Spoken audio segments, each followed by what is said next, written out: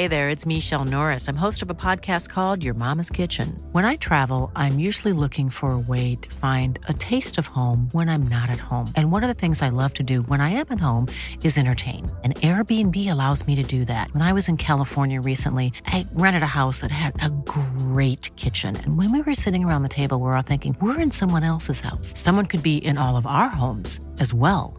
If you have a home, but you're not always at home, you have an Airbnb. Your home might be worth more than you think.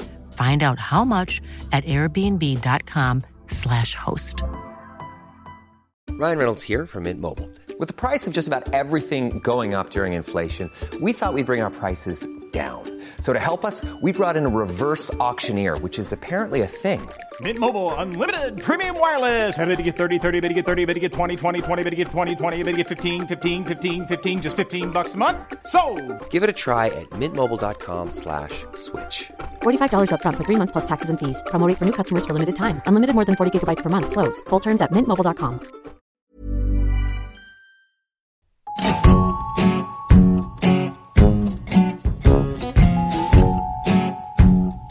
Welcome to Censored, the podcast where I pick out the dirty bits of books so you can skip straight to the sex. I'm Aoife Vertnach, a historian hoping to be corrupted by banned books. I've read 17 so far and I'm still not morally depraved. I must be doing it wrong. I'm on Twitter, @CensoredPod, if you want to say hi, and I'd love if you could leave a review on Apple Podcasts. This episode features the podcast's first horror novel, The Werewolf of Paris. Published in 1933, it was written by Guy Endore, who worked in the Hollywood film industry. By 1934, it had been placed on the Irish Censor's blacklist of banned books. Until 1968, it was illegal to sell or distribute copies of The Werewolf of Paris in Ireland. As to refreshments for this one, you may not want to eat while reading it, because there is a lot of raw human flesh being chewed. Don't drink anything red in colour, unless you enjoy amplifying the author's beliefs that a blood-sucking, flesh-tearing beast lurks within us all.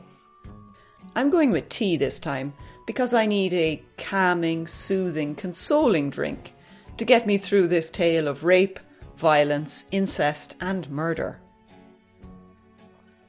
The book opens with scenes of debauchery in 20th century Paris, but when the narrator acquires an old document, he takes us on a historical journey into Paris of the 19th century.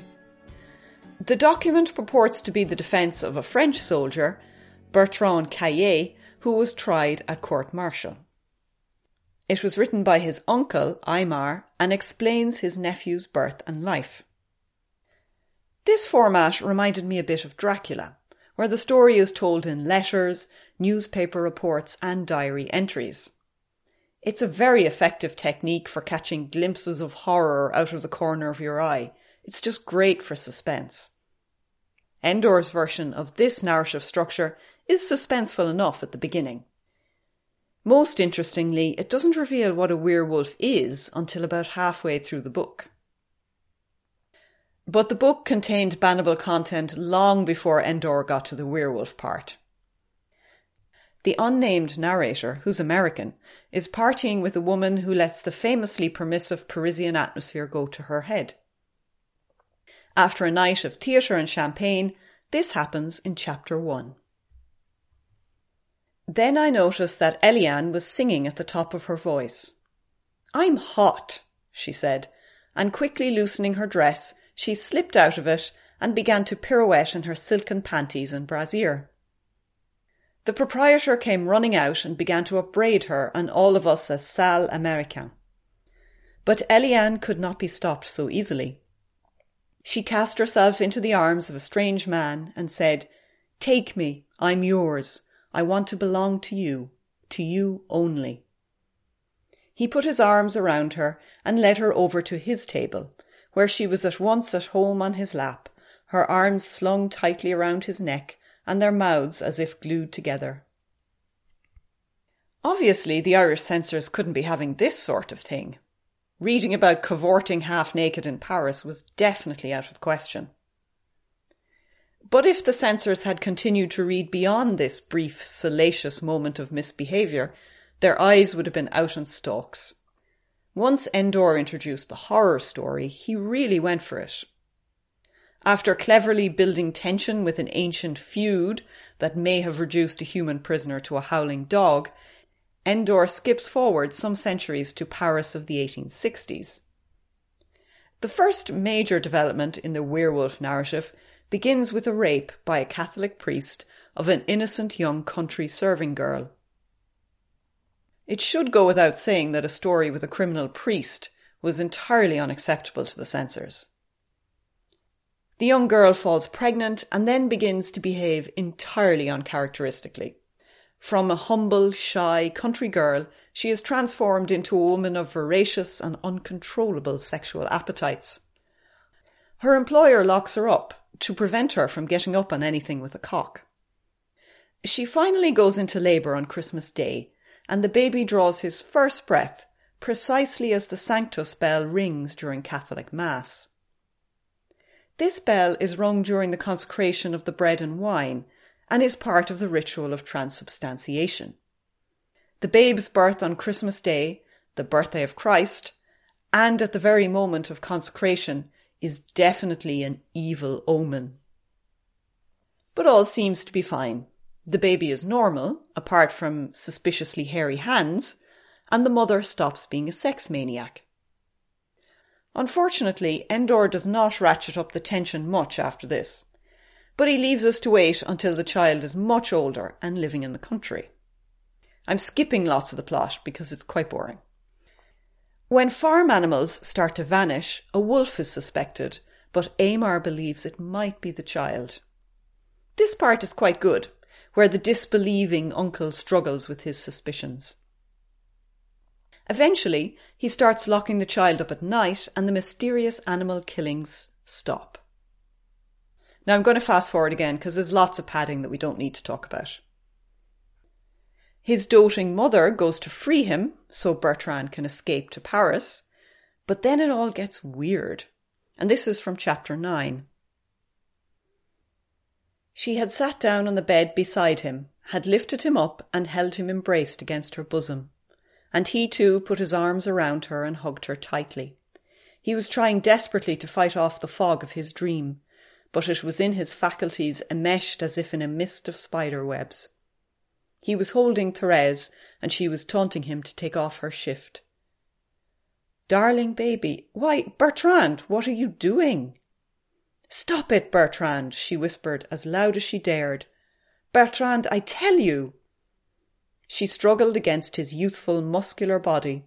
Then she ceased and made no further resistance. A strange glow of satisfaction emanated from her sacrifice and caused her features to relax into an ecstatic smile.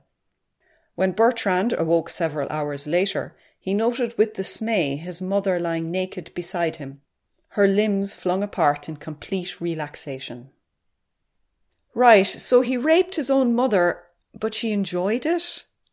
Seriously freaky stuff. The censors must have had apoplexy. So he runs away to Paris, killing and eating his best friend along the way, as you do, then hides in the great city. He joins the National Guard and falls in love with Sophie, a daughter of a rich nobleman. They begin a relationship after she discovers her deep desire for pain, and this is from chapter 12.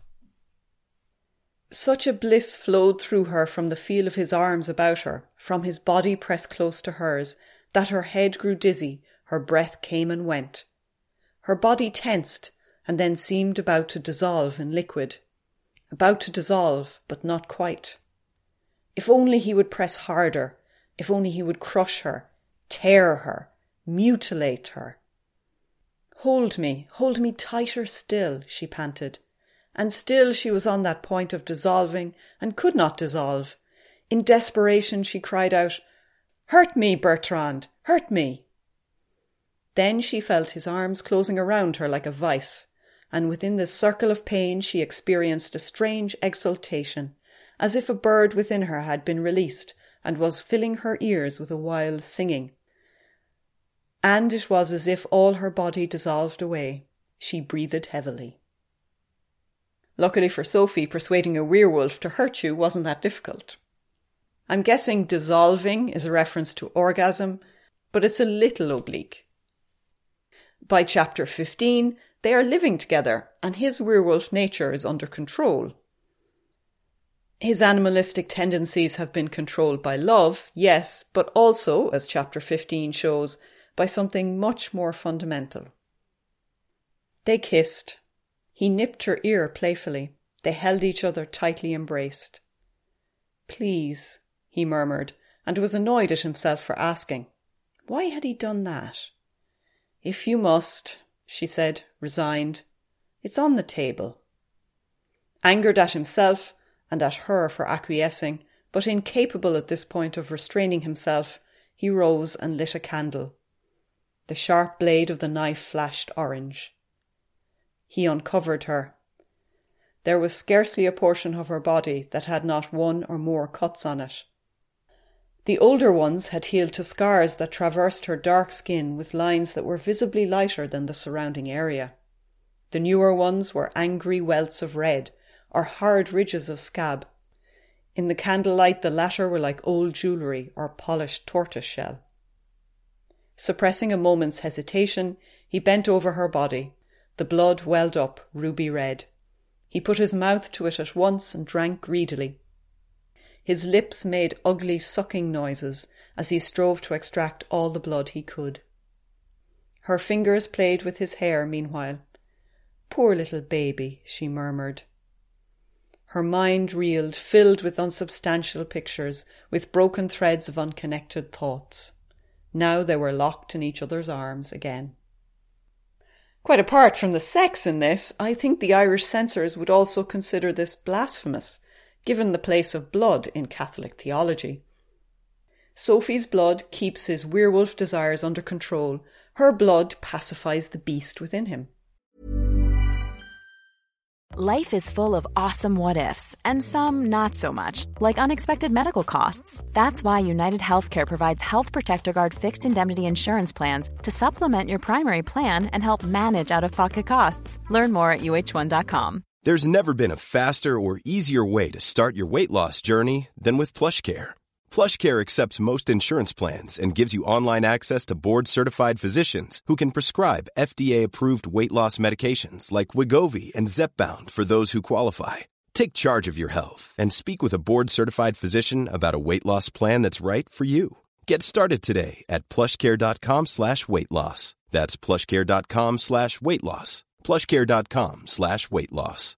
Hey, Dave. Yeah, Randy. Since we founded Bombas, we've always said our socks, underwear, and T-shirts are super soft. Any new ideas? Maybe sublimely soft. Or disgustingly cozy. Wait, what? I got it. Bombas. Absurdly comfortable essentials for yourself and for those facing homelessness. Because one purchased equals one donated. Wow, did we just write an ad?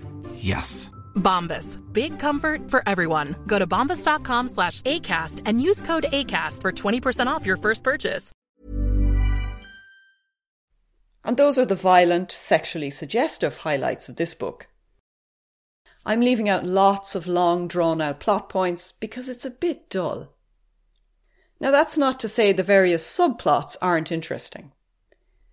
Many of these subplots would still resonate with readers. The lack of accountability and corruption in the Catholic Church, the flaws of mob justice, fake news, cosseted elites, the oppressed poor, political intrigue, mistreatment of the mentally ill, and so on. The church part is particularly interesting from an Irish perspective, given the reckoning with clerical crimes in the last few decades. When the priest rapes the servant girl at the start of the book, her employer confronts him but does little else. And this passage shows how clear-eyed Endor was about abuses of power. She made no complaint to the police, but went instead to the bishop and laid her case before him, with the result that Father Pitamont was called to account. The bishop, however, contented himself with transferring the culprit to another parish. There he had soon made a bad reputation for himself. The truth was that he could no longer hold himself in check. His temptations led him even further astray into the world of sin. To be honest, I did a double take when I read this. Written in 1934, Endor didn't know that moving sexual offenders around would become the standard response of the Catholic Church. This is just one example of how Endor debates institutional power in this horror novel, but I think you'll agree that it doesn't really add to the werewolf story. It's very observant, but it's not much good for a sense of looming dread or imminent terror. Maybe if the book had been a bit shorter at the beginning, the larger political points that he pulls in at the end would have been more powerful. When Parisian society collapses into violence because of an invading Prussian army, Endor talks about how difficult it is to tell the werewolf from everyone else. And this is from chapter 17. Bertrand, it now seemed to Aymar, was but a mild case. What was a werewolf who had killed a couple of prostitutes, who had dug up a few corpses, compared with these bands of tigers slashing at each other with daily increasing ferocity? And they'll be worse, he said, and again he had that marvellous rising of the heart. Instead of thousands, future ages will kill millions. It will go on, the figures will rise and the process will accelerate. Hurrah for the race of werewolves. The werewolf ends up as a symbol of all that is wrong with humanity, and the author asks, aren't we all monsters? Simultaneously, Endor humanises Bertrand, the actual werewolf, by showing how he can restrain his desires. The cursed beast is tamed, while the seemingly normal humans revel in gratuitous violence. It's a cautionary tale about the difficulty of knowing who the monsters are. Hairy palms and a unibrow might indicate the beast within, but an ordinary appearance is no guarantee of normality. Unfortunately, all this political grandstanding gets in the way of the werewolf story. Horror stories are much more subversive if the author addresses political concerns obliquely. But Endor was a political radical with a fascinating biography. A Jewish child who was raised by Methodists and Catholics after his mother's suicide, Endor joined the Communist Party in the 1930s. His reasons why are interesting. He said, I was a communist only in the sense that I felt it would stop war and stop racial feelings, that it would help Jews and Negroes and so on.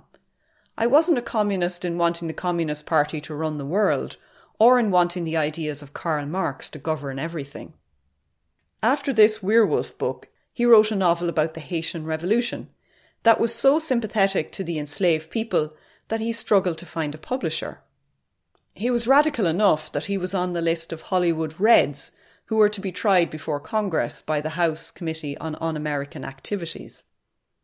You're probably familiar with the term McCarthyism. Endor was caught up in the first Red Scare of this anti-communist era. In the end, he wasn't one of the Hollywood 10 who were brought before the House Committee, but he wasn't too thrilled about this. He apparently said, I feel I failed to make the grade as a human being and as a writer if I am not known as subversive to everything the investigating committee stands for. What an unapologetic tough nut he was.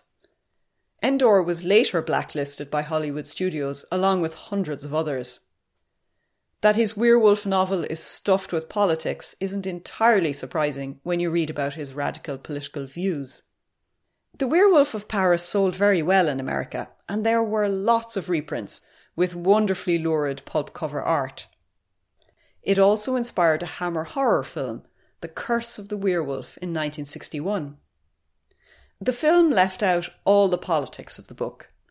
The rapist father of the werewolf is a blind beggar, not a protected member of the Catholic Church. It also omitted most of the sexual violence and all the incest. In spite of this, it was very heavily cut by the UK film censors. Naturally, the Irish film censor banned The Curse of the Werewolf outright, but there was an active and important appeals board in the film censorship system. The board eventually gave the film an over 16 cert with 4 cuts. So the Irish cinema-going public could watch a very watered-down film version of a book that remained banned until 1968. The ways of censorship really are twisted and peculiar. So would I recommend reading this book? It's a curious text with conflicting aims.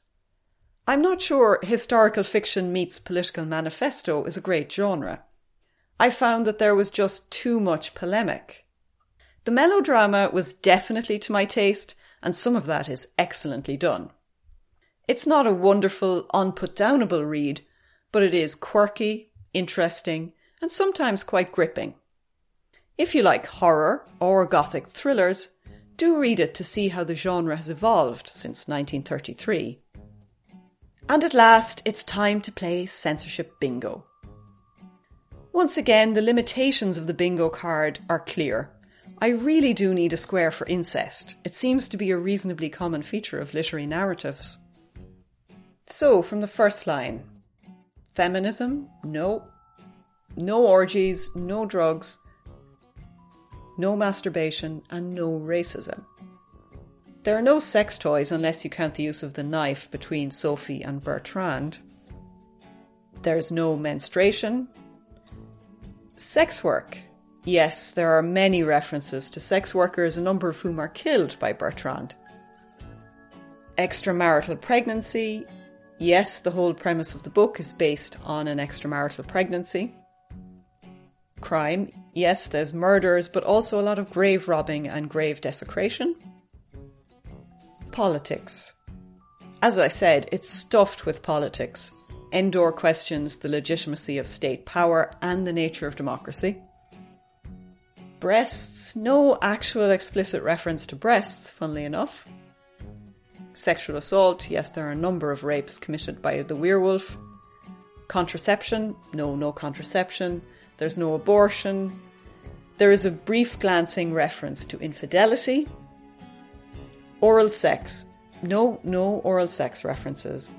Graphic violence. There is a lot of flesh ripping, so I think I will tick that box. Bestiality. This was interesting because technically Sophie and Bertrand only have sex while he's in human form. So I don't think I can actually tick that one. Genitalia. No genitalia. Blasphemy. The coincidence of consecration with the birth of a monster, the role of blood and sacrifice, Endor subverted Christian theology in a way that would have offended the very Catholic censors. The Werewolf of Paris scores 9 out of 25, which is a fairly high score. This book is respectably rude. But by the time it was legal to read it in 1968, it would have seemed very old-fashioned. Literature had become more frank in the 60s, and Endor's style was already deliberately archaic. He wrote the book in the style of a 19th century novel.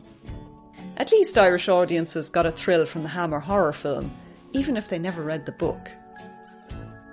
For the next episode, I'll be pivoting from werewolves in Paris to life in small-town Ireland. I'm reading The Pilgrimage by Irish author John Broderick.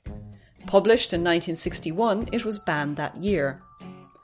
I'm not expecting clerical rapists or corpse eating, but I'm hoping it will be an interesting read nonetheless. In the meantime, think blasphemous thoughts. Nobody can censor that but yourself.